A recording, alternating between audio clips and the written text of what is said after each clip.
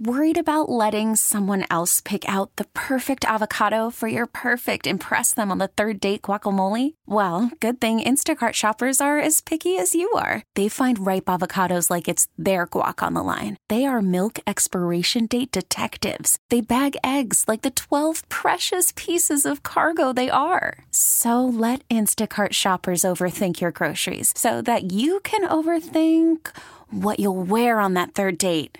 Download the Instacart app to get free delivery on your first 3 orders while supplies last. Minimum $10 per order. Additional terms apply. The debate is over. Now it's time to talk. This is Debate Night in Late Night on Channel Q. Here is your host, Jared Hill. Debate Night in Late Night is all the way live. I'm Jared Hill, and what a night it has been. If you listened to Channel Q at all today, I've been telling you guys that I thought tonight might be a spicy one, and my God, it was a spicy one. We had quite the debate tonight coming out of Las Vegas with the 6 presidential candidates up on the stage, and it was a very interesting one. I want to introduce my panel of guests and jump right into it. Up first, he is the chairman of the Log Cabin Republicans of California. He is Matthew Crafty. Hello. She is the founder of Girl Talk HQ and the author of today's Wonder Women. She's Asha Daya. I am. Hello. Welcome aboard. And he is the co-host of Let's Go There with Shira and Ryan. His name is Ryan Mitchell. Thrilled to be here. Listen, you guys, can we just get right in? Woo! So I was teasing on the other shows earlier today saying that each of the 6 candidates, 5 of them have targets on their backs for different reasons. The only person who didn't have a target on their back tonight was Elizabeth Warren. I say each of them because Michael Bloomberg came into this, with his first debate, right? It's the first time we've really seen him answering questions and having to rebut folks. But also, we've had all these crazy comments that have been coming out from him over the last few years. But then also, he's been surging in the polls, right? So he's right. A leading candidate now. In some states, he's number 1. He's number 2 or number 3 in other polling. Bernie has a target on his back because he won in New Hampshire and he placed very well in Iowa, and he's really showing well in the national polls. Joe Biden has a target on his back, I think, because if you ever saw like a boxing champion who was like really losing a match and was up against the ropes, that's Joe Biden right now. And all it's going to take is one real good blow to take him out. And I felt like that is what made him vulnerable tonight. Amy Klobuchar, I think, also has a target on her back tonight coming in because she's done better than people expected her to do, especially in New Hampshire, right? Yep. Coming in with a 3rd place win. I think Pete Buttigieg also has a target on his back because he technically won Iowa, came in 2nd in New Hampshire, and is doing well nationally. But this Nevada caucus is going to be probably the first time we don't see him in space number 1 or 2, which means Elizabeth Warren is really the one that has to come out swinging tonight. Yeah. And my God, did Elizabeth Warren come out swinging tonight? What is you guys' top line thoughts on Elizabeth Warren? My first thought was, yes, she's back. Bring it. Thank you for hammering the people that needed to be hammered, like Bloomberg, but also like going there with the details of the policy, which is what she's really good at. And watching her, being able to balance those two really well that she's good at. It's like, okay, I can see her going up against Trump and she can hold her own. She's not going to falter. She's not going to misstep. She's going to know exactly what she's talking about and she's going to be able to come out swinging. So for me, it was a great night for her. I think Elizabeth Warren, her first time up at bat, if you will, tonight, right? She got up there and had that moment that me and my friend Tiffany would call that, woo! Right. Kind of moment. Here it is. I'd like to talk about who we're running against. A billionaire who calls women fat broads and horse-faced lesbians. And no, I'm not talking about Donald Trump. I'm talking about Mayor Bloomberg. My God. Baby, I was sitting in that conference room, me and producer Jesse, and I was like, oh my God! And she came out the gate for Mike Bloomberg's neck and really did not let up on him tonight. But she asked the question, what is the case for Bloomberg, right? Yeah. If so much of the last several years has been attacking or being critical of Trump's character and how he speaks about issues into different groups and these types of things. Not as much on the policy. A lot of the focus has been on who he is as a person. It's hard to make the case for, okay, we're going to nominate someone who's just all this stuff has come out this week about women, about trans people, about minorities and stop and frisk and his like apology, non-apology for all of that.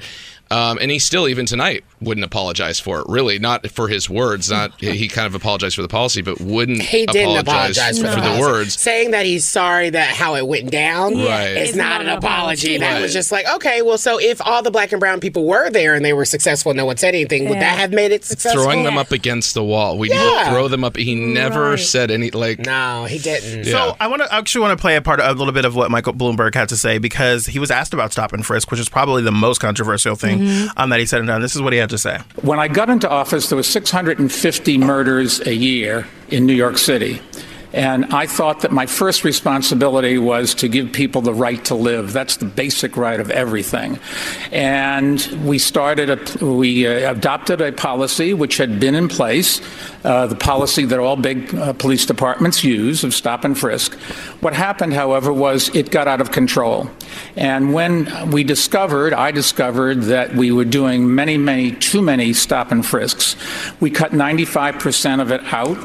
So he goes on to just talk about this as if it's, how not to defend yourself. Exactly, right? Yeah. And so I look at this, and as I even begin to hear you talk about this, Matthew, I feel like Republicans are really hoping for a Mike Bloomberg nomination. This is the test case for why him spending his way to the nomination is not a good idea, because he's not battle tested. He doesn't know how to defend himself. He goes up there and he wasn't smiling. He wasn't charismatic. He was sloughing this off like, why do I have to even go through this?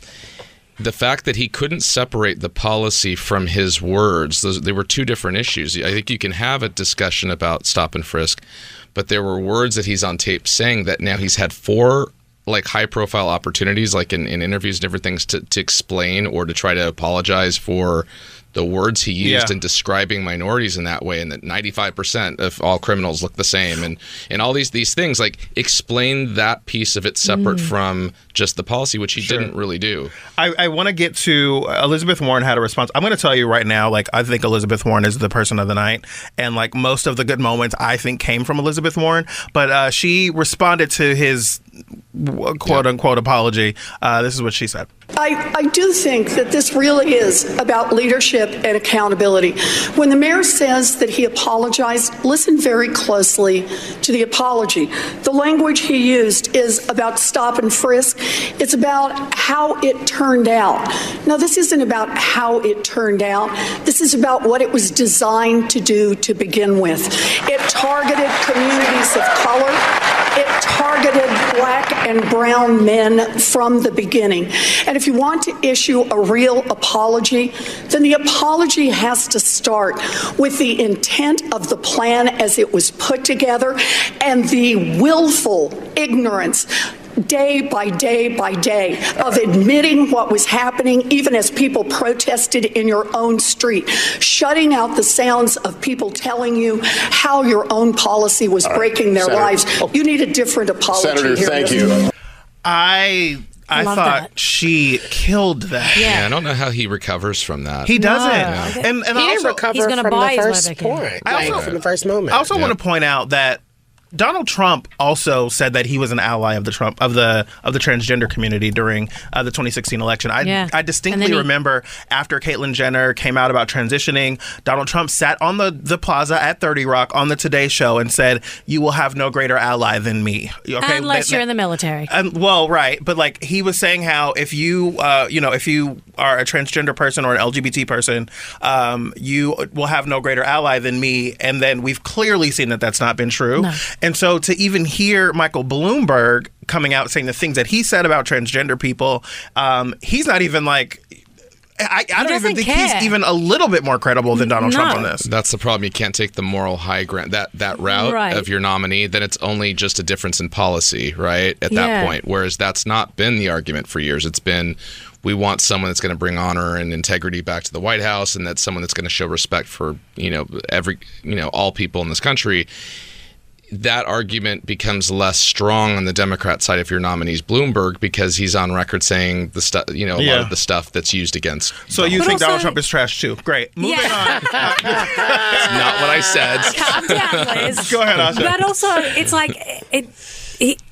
we don't want someone like Bloomberg in the White House. We don't want him to be the nominee because he's not a Democrat. He doesn't embody the values that the majority, the base of the Democratic Party, which are black and brown women, he doesn't embody that. And like, if he wants to get the votes of the majority of the Democratic Party who vote, he's not doing himself any favors. Yeah. And like, if he makes it to the next debate, if he even somehow places in the next couple of states, like, I'll be really shocked. But he's going to keep spending money, and that's fine because we know what he's like. Well, I think it's quite interesting. I think what a lot of conversations surrounding Michael Bloomberg is if he really had a problem with Trump, if he really had a problem with what Trump is kind of doing in these past 4 years, then he should have just ran as a Republican. Right. He should have put his money where his mouth is and just kind of done that. And I think that could have been a stronger way of getting Trump out of the White House. At this point, it feels like, what are you there for? And I'm happy that he was there because I know we quoted a tweet off air was,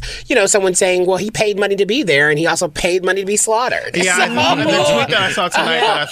tweet that I saw tonight was like Michael Bloomberg was publicly murdered tonight, and the crazy thing is he paid for it. Yeah, right. And that's exactly what happened. I don't think Michael Bloomberg did himself a single favor tonight. No. I don't think he was not prepared. I don't think there's anyone out there that was an undecided voter who was like, I really got to look at that Michael Bloomberg. No. And another thing I think that's going to come out of this is the fact that Michael Bloomberg has been surging in a lot of different places. A new national poll has him in third place. Bernie Sanders at 27%, Joe Biden at 15%, and Michael Bloomberg and Elizabeth Warren tied at 14%.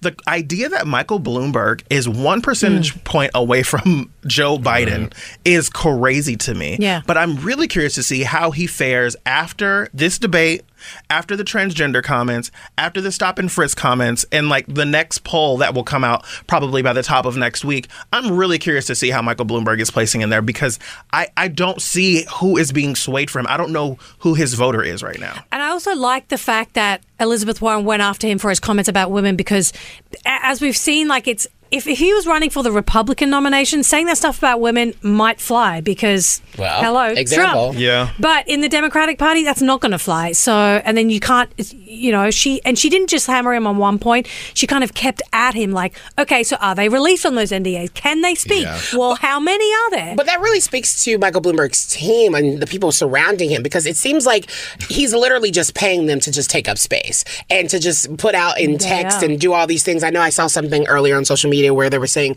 new roles that he's having and they're paying $2,500 either per month or like biweekly to people just to tweet out things about him and make sure they're like tweeting, positive. Or texting, people in their contacts once a day and things like that. It doesn't really seem like it seems like this is a pissing match for him. Yeah, it doesn't really seem like he's he's known he was going to get anything. asked those questions, and yet he seemed completely unprepared to be able to ask or answer them in any kind of a human way that would relate to people. So that was something that was kind of wild to me because I've heard like Michael Bloomberg has been preparing for this. He's been getting ready and blah, blah, blah. And also like this was his first debate, right? And like historically first debates don't tend to always go well for candidates. However, he was so bad in this that I came away thinking like... He didn't try? He didn't try. He came across looking like a jackass. But that's that's not really the word I want to use, but the word I want to use, I can't say on the radio. But that's what I've been saying about how he's been running his campaign. It feels very like, I have to deal with you poor people. Right. It doesn't feel like he's actually a people person. It's not like that he's likable. I think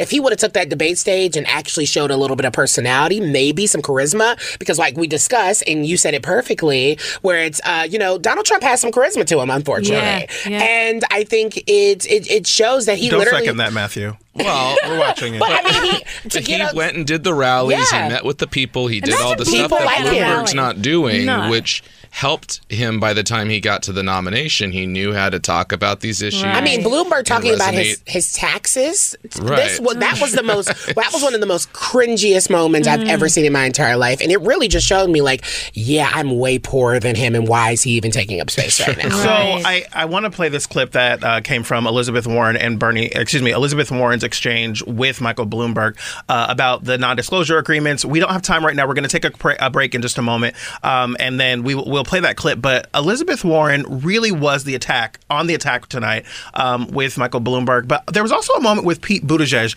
that I thought was really, really a good moment. And I'm like, gonna be like clear and direct. Like, I don't think Pete Buttigieg is the best candidate for us, right? For Democrats. Who does? However, I mean, a lot of people Pete apparently. Buttigieg. I was gonna say 13% of Americans, according to a new NBC poll. However, I do think that what he said in this moment was really, really useful. And most Americans don't see where they fit if they've got to choose between a socialist who thinks that capitalism is the root of all evil and a billionaire who thinks that money ought to be the root of all power. Let's put forward somebody who actually lives and works in a middle-class neighborhood in an industrial Midwestern city. Let's put forward somebody who's actually a Democrat.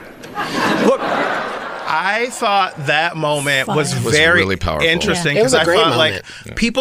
like people don't think enough about the fact that Bernie Sanders is not a Democrat. He caucuses with the Democrats and is running as one, but he's identified as an independent.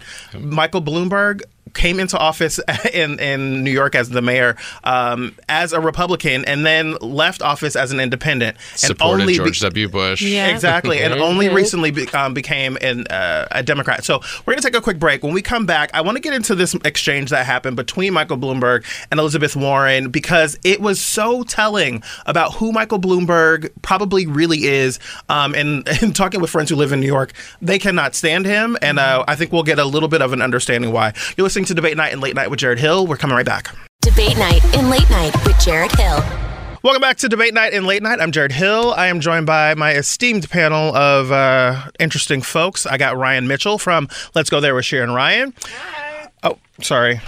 There we go. You did that on purpose. I did, because you kind of run me sometimes. Asha Daya, who is the founder of Girl Talk HQ and the writer of the new book, Today's Wonder Women. Yes, hello. And we have Matthew Craffey, who is from he's the chairman of the Log Cabin Republicans of California, which he corrected me on in the green room earlier.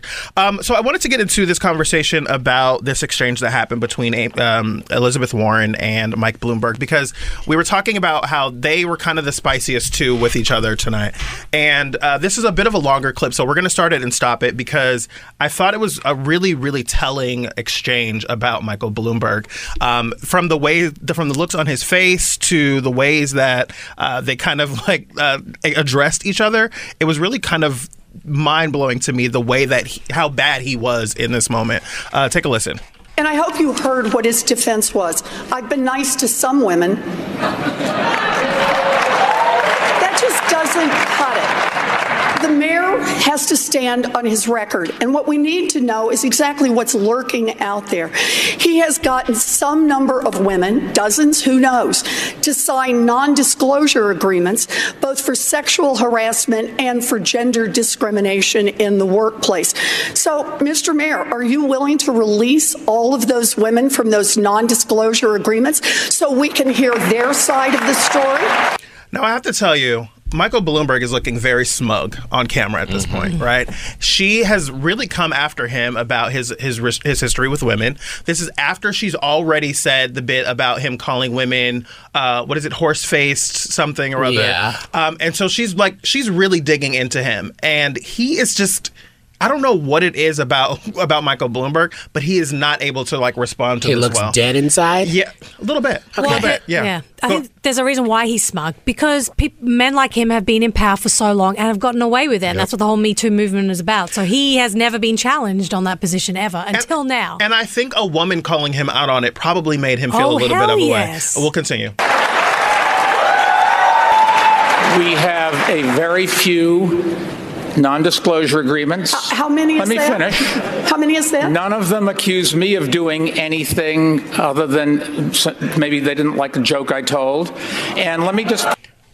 Okay. Are you kidding me? Maybe they didn't like a joke I told. Like, how Trumpy can you be? Yeah. Which I thought was maybe a little softer than Donald Trump might have delivered it, but was still awful. In comparison. Does he know what harassment is? Does he know what the blurred lines are? Absolutely. No, of course not. And he's on record saying some we know what some of the comments are. Right. Yeah. So Exactly. we'll continue. And let me put, there's agreements between two parties that wanted to keep it quiet, and that's up to them. They signed those agreements, and we'll live with it. So wait, when you say it is up to, I just want to be clear. Some is how many? And And when you say they signed them and they wanted them, if they wish now to speak out and tell their side of the story about what it is they allege, that's now okay with you? You're releasing them on television tonight? Senator? No. So I love Biden's. Come on. in the exactly. background. So this was surgical to me. I think Elizabeth Warren knew exactly what she was going to do. I think she knew that he was going to respond to it that way because he's probably responded to that way in other places. And I think she knew he was going to say that and then was like, oh, I know what I'm going to do. I'm going to gut punch that ass. I think that she really knew that she was going to come in here. I also want to bring in Karen Oakham from the Los Angeles Blade because she's done a lot of reporting on Michael Bloomberg, and you have perspective on him that other people don't necessarily have. This exchange that we heard from him, I was really taken aback by how poorly he handled it. What did you think about it? Well, hello, and thank you for having me on. Of course. God, a couple of things. First of all, I agree with you that I think that Elizabeth Warren had a terrific night, but it ain't going to mean a thing if she can't bring in the money, because we're talking about Nevada, we're talking about South Carolina. If she can't make it to Super Tuesday, and then after Super Tuesday, I don't know what all of this means. But what is now, regarding Bloomberg, yes. He ain't got no charisma. I don't even know why you think that.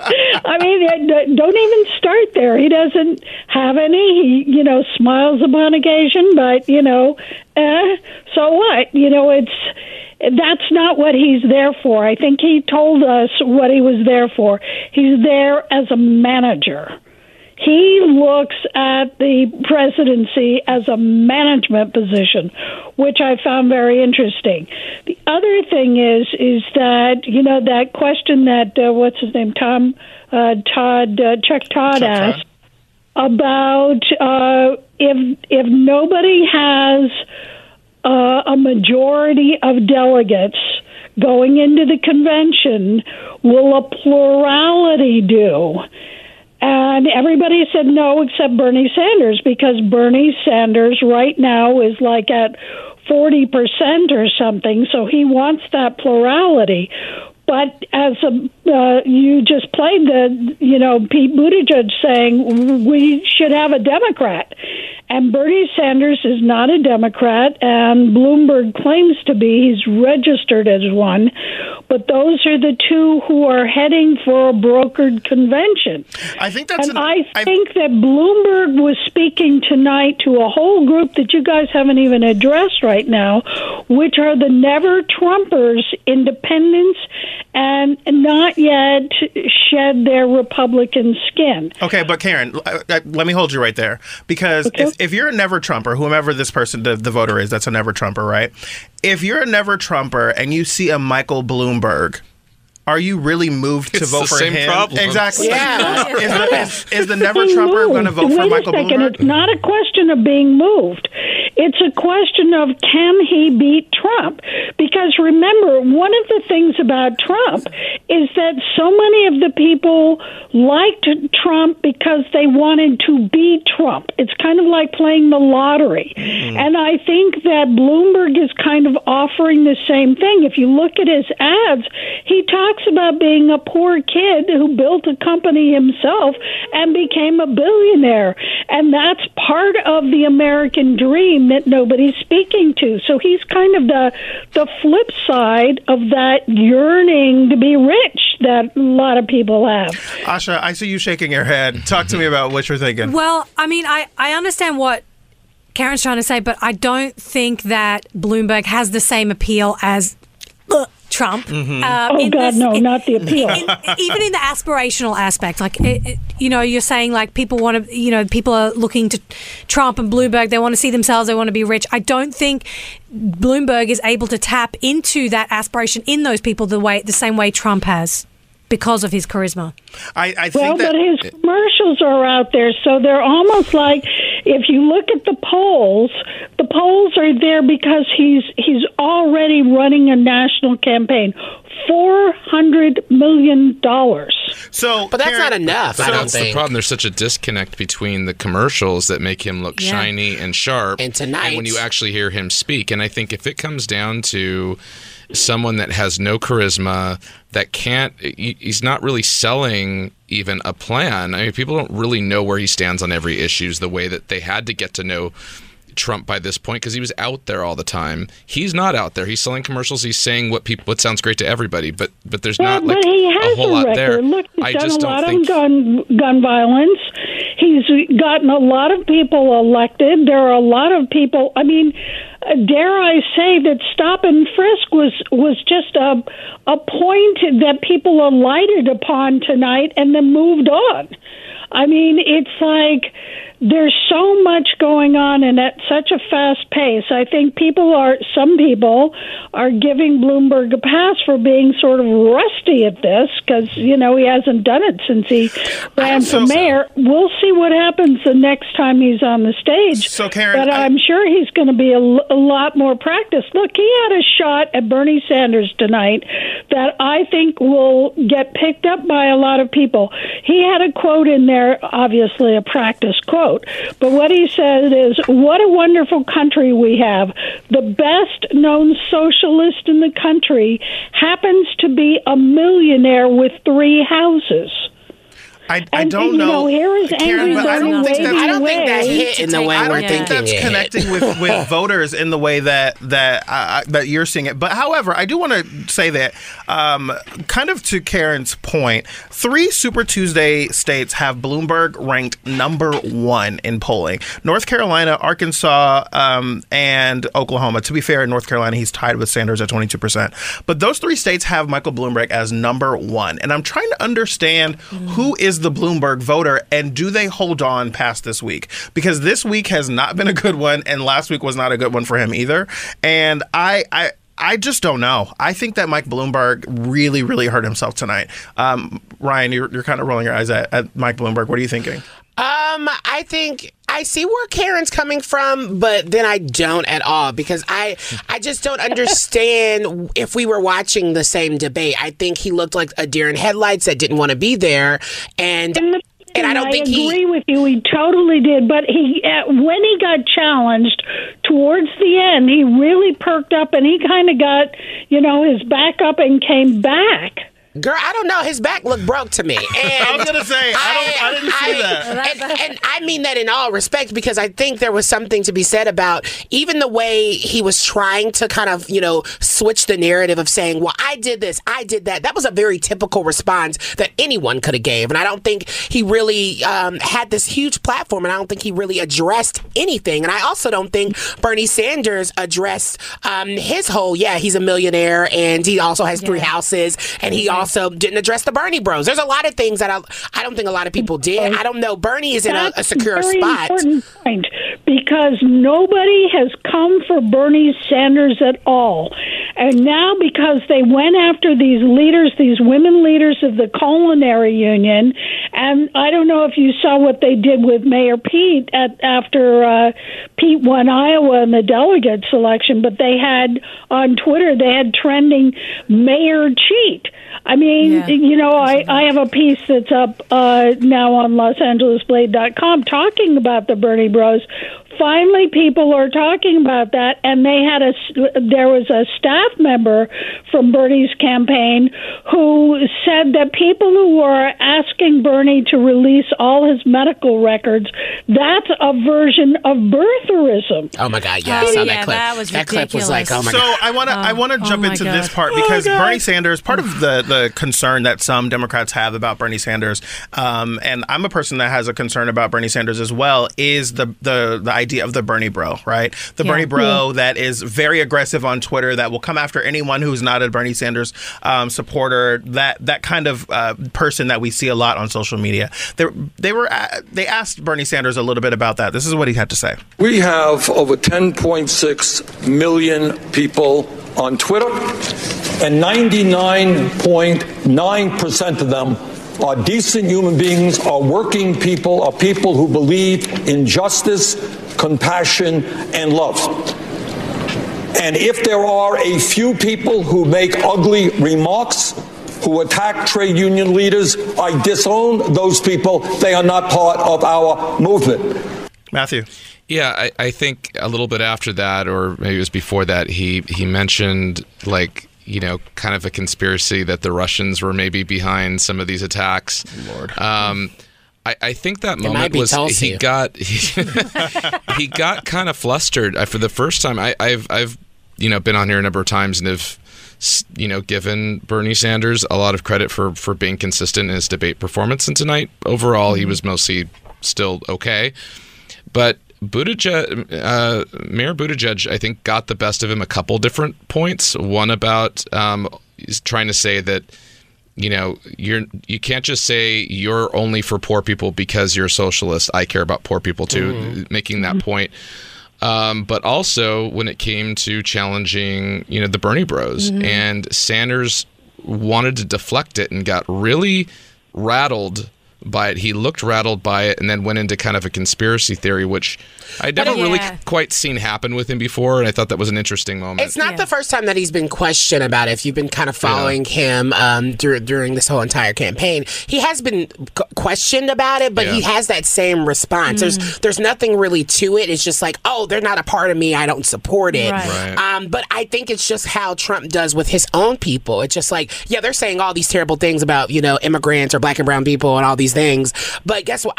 It's not me. It's not me. And I think that's how you kind of balance the cults. Yeah. We were saying it before, like that's the way Trump does it with, like the white supremacists and the Nazis. He's just like bad people on both sides, but he wants their vote. And it's the same with Bernie Sanders. Like, I don't think he had the best night tonight on this debate because, I think it's great that the mainstream media is finally starting to talk about the toxic culture of the Bernie Bros and how it's affecting certain different groups of people, because I think that could come back to bite Bernie in the ass, like if it keeps getting bigger and bigger, if he doesn't win every single state. So I think one of my concerns about Bernie Sanders is that, like, it is a little dog whistly to some people, where it's like, oh, we don't support that. And number one, I'm not so sure that it's 99.9% that are good. It might be like a 90%, right? Because like there are a lot of the Bernie Bros out there that are very that are pretty vehement.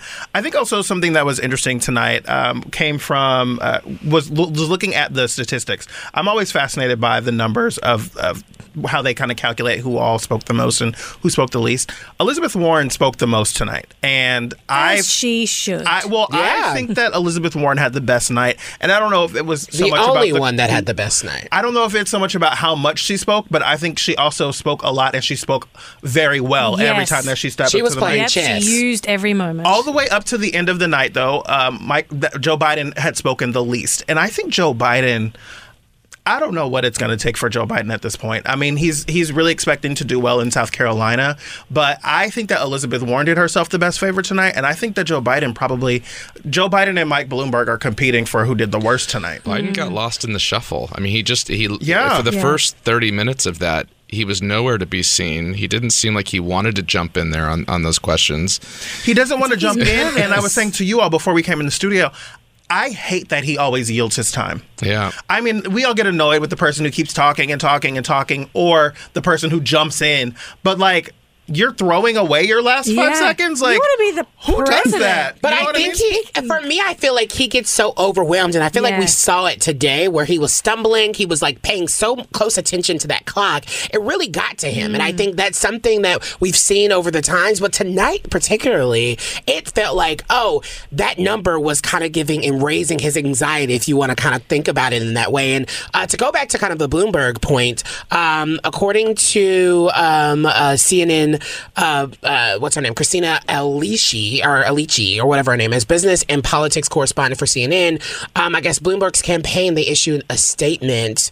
They were saying, he's just warming up tonight. We fully expect Mike will continue to build on tonight's performance when he appears on the stage in South Carolina next Tuesday. And so that's interesting because surrogates always, Nicole Wallace was talking about this on MSNBC, saying, like, if you're a campaign surrogate, your job after a debate is to go out and talk about why your candidate won. Right? And so to come out with a statement saying that he's just warming up, you know that you bombed tonight. And if you talk to anyone in New York politics, I'll tell you, he's a notoriously bad campaigner. He's the worst. He's boring to listen to. Oh, my God.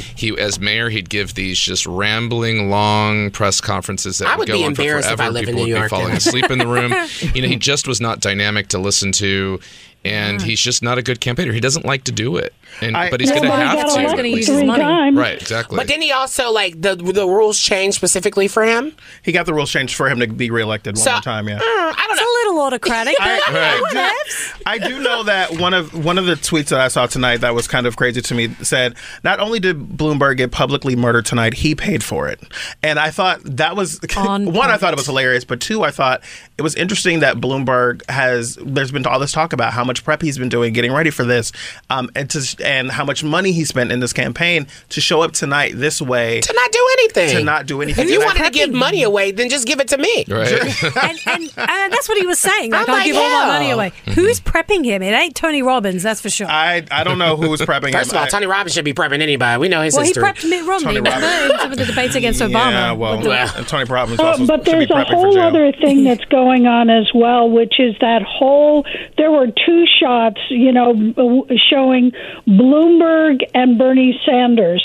And that, for a lot of, like, independent viewers, if you will, is kind of sizing things up, because Bernie Sanders turned to Michael Bloomberg and said he was immoral because he was a billionaire. And Bloomberg said, that he didn't have a problem with it. He worked very hard to become a billionaire.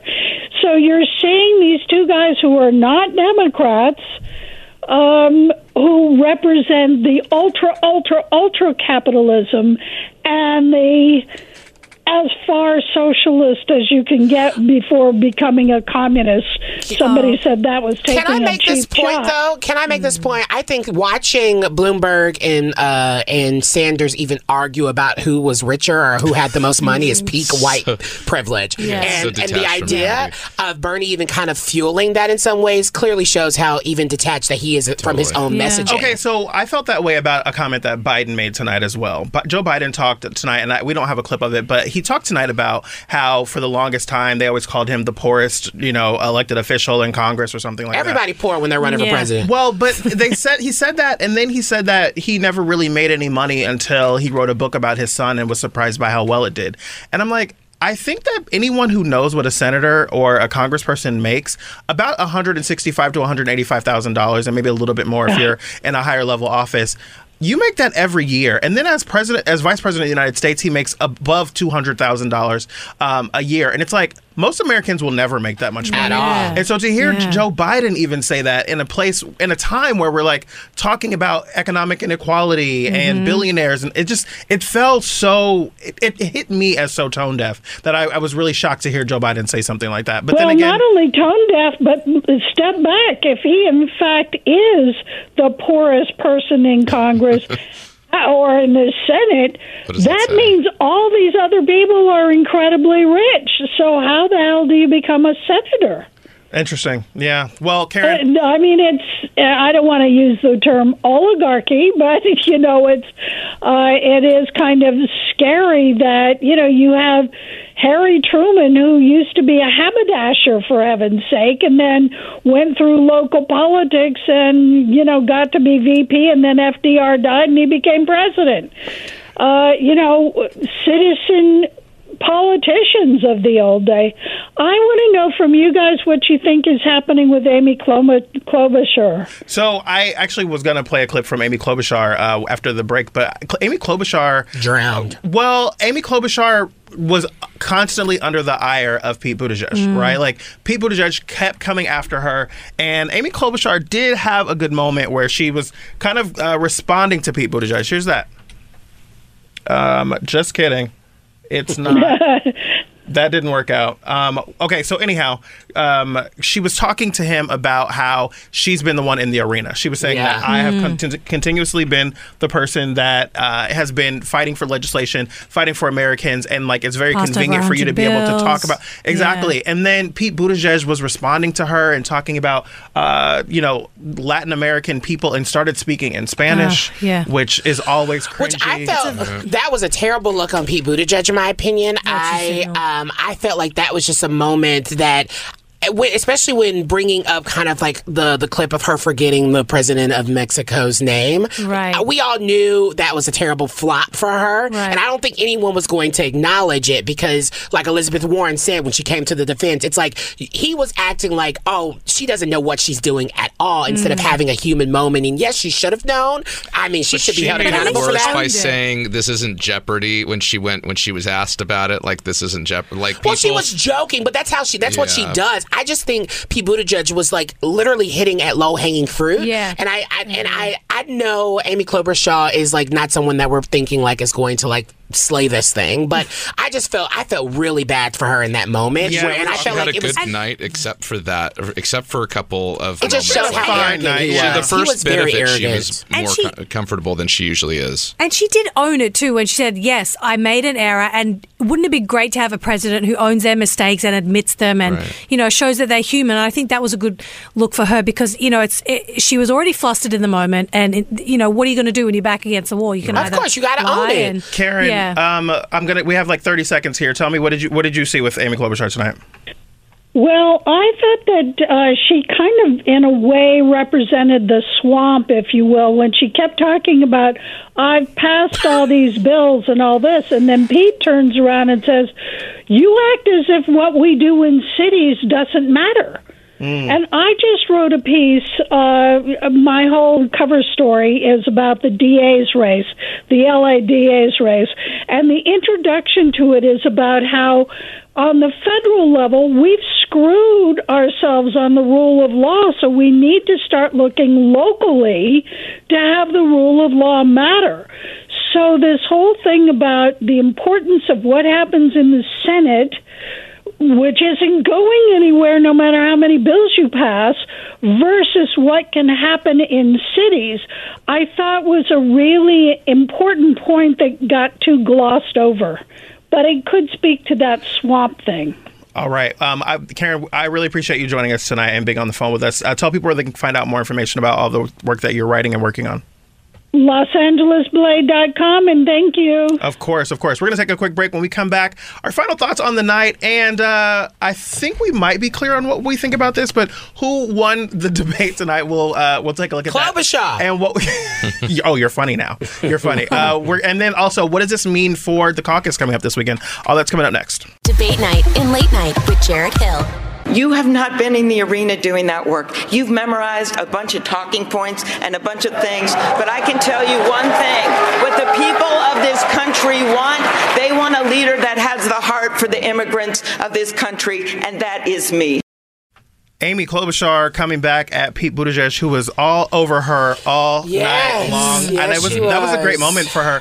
But then I think that was the moment that soon after that he started speaking in Spanish, and I wanted to jump off a bridge. It was awful. Yeah, it was a little content. Welcome back to Debate Night and Late Night. I'm Jared Hill. I'm joined by my panel of colleagues. I have Matthew Craffey from the Log Cabin Republicans of California. Hey there. I have author and founder of Girl Talk HQ, Asha Daya. Hello. And Ryan Mitchell from Let's Go There with Shira and Ryan. Hi. Okay, so one of the things that happened tonight that I want to talk to you guys about, we played this clip earlier from Pete Buttigieg about him saying that he felt like we needed to make sure that we elected a Democrat. And I thought that was interesting. It's a pretty short clip, and I want to play it one more time because I do think it's an important point. We'll take a listen to that one more time. And most Americans don't see where they fit if they've got to choose between a socialist who thinks that capitalism is the root of all evil and a billionaire who thinks that money ought to be the root of all power. Let's put forward somebody who actually lives and works in a middle-class neighborhood in an industrial Midwestern city. Let's put forward somebody who's actually a Democrat. Look. So I thought that was a really important point that he made. And I wanted to kind of talk to you guys. Do you think that's going to resonate with American people? I don't know if it's going to move necessarily people to Pete Buttigieg, but I want to know, how do you think that landed tonight? I feel like the first part of that was great, but then he kind of got a bit condescending towards the end where he's like, why don't we elect someone from the middle? Like, I just hate when people do that. It's like the only real Americans are us folks in the middle in the Midwestern states. It's like you could have made that great point and just left the tail end of that off. Well, I part of what I think is interesting about that is what's unique about Nevada is that Again, Nevada. I've never been sure on that. Yeah, Nevada. We'll say Nevada just to piss everybody off. But what's interesting about Nevada is that it is a state that is, half of it is minority, right? And the first 2 states that we've seen have been majority white states, and that is going to probably have a major impact on the way that these results come out. And when he made that play, I thought to myself, that was an interesting piece of strategy, and I'm curious how that's going to work on Saturday when it comes time to caucus. But did it land, though, is my question, because I think later on, one of the moderators, I don't know if it was Chuck Taylor or whatever his name is. I really hate that guy. Chuck, but someone made up the point of bringing up Pete Buttigieg's history of actually liking Bernie Sanders at one point and speaking about him. And so I wondered if people connected that, because at one moment, it really speaks to kind of Pete Buttigieg's journey that we've seen in this campaign, where he was very progressive and now he's kind of trailing over to the middle. And it's like, who are you, girl? Yeah. Because clearly no one knows. Yeah. He's going where he thinks there's a lane for him. For sure. He saw Joe Biden fading, and he decided, that's the lane where there's some space. Yeah. So I don't know how genuine it is. So I heard that point, and then later on when I saw the other point, I was like, wow, I wonder how many people are actually connecting that, because that is actually more telling than the original point that he's trying to make there. Well, because I don't know that it's going to move people to Pete Buttigieg, right? I don't think nothing so. will. He's always been good with words. And not for sure black or brown voters. He still has a major problem with that. That's not what I'm saying. I'm more so saying I think that the message of it might have rung in some people's ears like, wait a minute, who are we choosing here? Because if the top 2 candidates are Michael Bloomberg and Bernie Sanders, depending on how you look at the measurements, it is rather interesting that the top 2 candidates, neither one of them has been a long-term. He framed it in a powerful way. Yeah, for sure. I thought that sat with me, and I never forgot that. Yeah. So what does that mean? Are we saying we should be reshaping how we look at the Democratic Party, or should we, I mean, what does that truly mean? Because obviously we've had these conversations about what we're seeing currently on that stage, mostly white people, only white people, and how it started, this whole campaign started with a lot of people of color was the most diverse that we've ever seen. So it's like, what are we saying here? Bloomberg's obviously not the choice, in my humble opinion. And is Bernie really the choice? I'm not sure completely yet. Well, but so the problem is, they both lead, right? And I think that's going to change after this. But mind you, I'm surprised to see Bloomberg doing as well as he is. So, what the hell do I know? Well, because people watch TV. Well, exactly. But that's people watch TV. Exactly. And not all the demographics that you want. Like, a lot of millennials don't watch TV in the same way that the CNN's, main audience watches TV. So it's like all the white, we can't just put Pete Buttigieg and Bernie Sanders and some, count the whole race out just based on 2 states, and the wider, the wider states. So. But I also, Ryan, go ahead. So I had a moment because I remember they even called out Pete Buttigieg about kind of his disconnect with other millennials, and he is a millennial. He's on the cusp. Right. And I thought that was actually quite powerful, because there's so many people are talking about him, especially me. I think I've been critical of him. You think you've been critical just of him? A little bit. It's him and Taylor Swift. They are neither one. Woo! 2 white people that are just on my list. I think it's interesting to talk about that disconnect, because he is supposed to be kind of speaking for people that would be considered voting for Bernie, that age range. Yes, that's so interesting. It's wild that he's not, and it's kind of like he's not even trying to in some points. Well, I mean, that could be a strategy on his part, because millennials, for the most part, haven't been a huge voting bloc. This election, they will be for the first time, and especially 2024. The majority of the electorate have been, the kind of people that he's going after, like you said, the Joe Biden lane and that demographic. Which is why he's hiding his queerness. No shade. Sorry. Who, Joe Biden? No. People to judge. No, we have strong disagreements on this, because we had a whole conversation about how queer. All people don't want to see you being gay AF in front of them, so that's why he's. I feel like more older people are moderate than millennials, and I think that's the reason why, if he's going to go in that lane, he's like, okay, let me take a step back and not put my best foot forward when it comes to that. Now, maybe if he did do that in some ways, maybe he would be pulling in kind of the newer progressive millennials that we're seeing voting, who are going to be, voting for Bernie Sanders. Who knows? So I don't know. One of the things I think is interesting about this also is that Mike Bloomberg is not really running in Nevada, right? And so like him being on the stage tonight was more of a national play because he's not really trying to compete in Nevada. He's not trying to compete in South Carolina. But I do have to wonder how that's going to impact him on Super Tuesday. And I guess for me, I want to know, Matthew, as we get into our final minutes here, who do you think won this night and what do you think it does for Saturday? I think Elizabeth Warren and Pete Buttigieg won. I think, though, the problem is, unlike I think maybe some of you, I think that she won, but I don't think it moves her up. I think we've had a lot of these shows where we felt she's done a really great job. She's been really strong, and yet the polling stays the same or goes down. I just don't know that she moved the needle in favor of her policies. Well, but in that third debate, I think it was the third debate, she had a really strong performance, and it did a really good job for her in polling after that. We'll see how that, because now that polling really matters, right? Because people are actually voting, I think, as opposed to like being in that long run-up. But I think the problem is that progressive lane has really united behind Bernie. I think there was a period after his heart attack where there was some, like, okay, if it's not Bernie, who else do we go to? And there was some flirtation with going to Elizabeth Warren, and that's all moved back and consolidated to I don't know. Bernie, She got a ton of donations today. Her CMO, Caitlin Mitchell, tweeted out that they're close to their 7 million before Nevada. So that's pretty big. We'll see. That's just my prediction. Asha, looking ahead to Saturday's caucus in Nevada, what do you think? I think Elizabeth Warren is going to do really well. I think we're going to see... Because of tonight? Because of tonight, okay. Yeah. Yeah, absolutely. I think it's going to hurt... the night is going to hurt Joe Biden. I think it's going to be a what's the word? A reckoning or some it's really going to show whether he's got a path forward or not. Yeah, and maybe that's even for the before best. South Carolina. I think so. Yeah.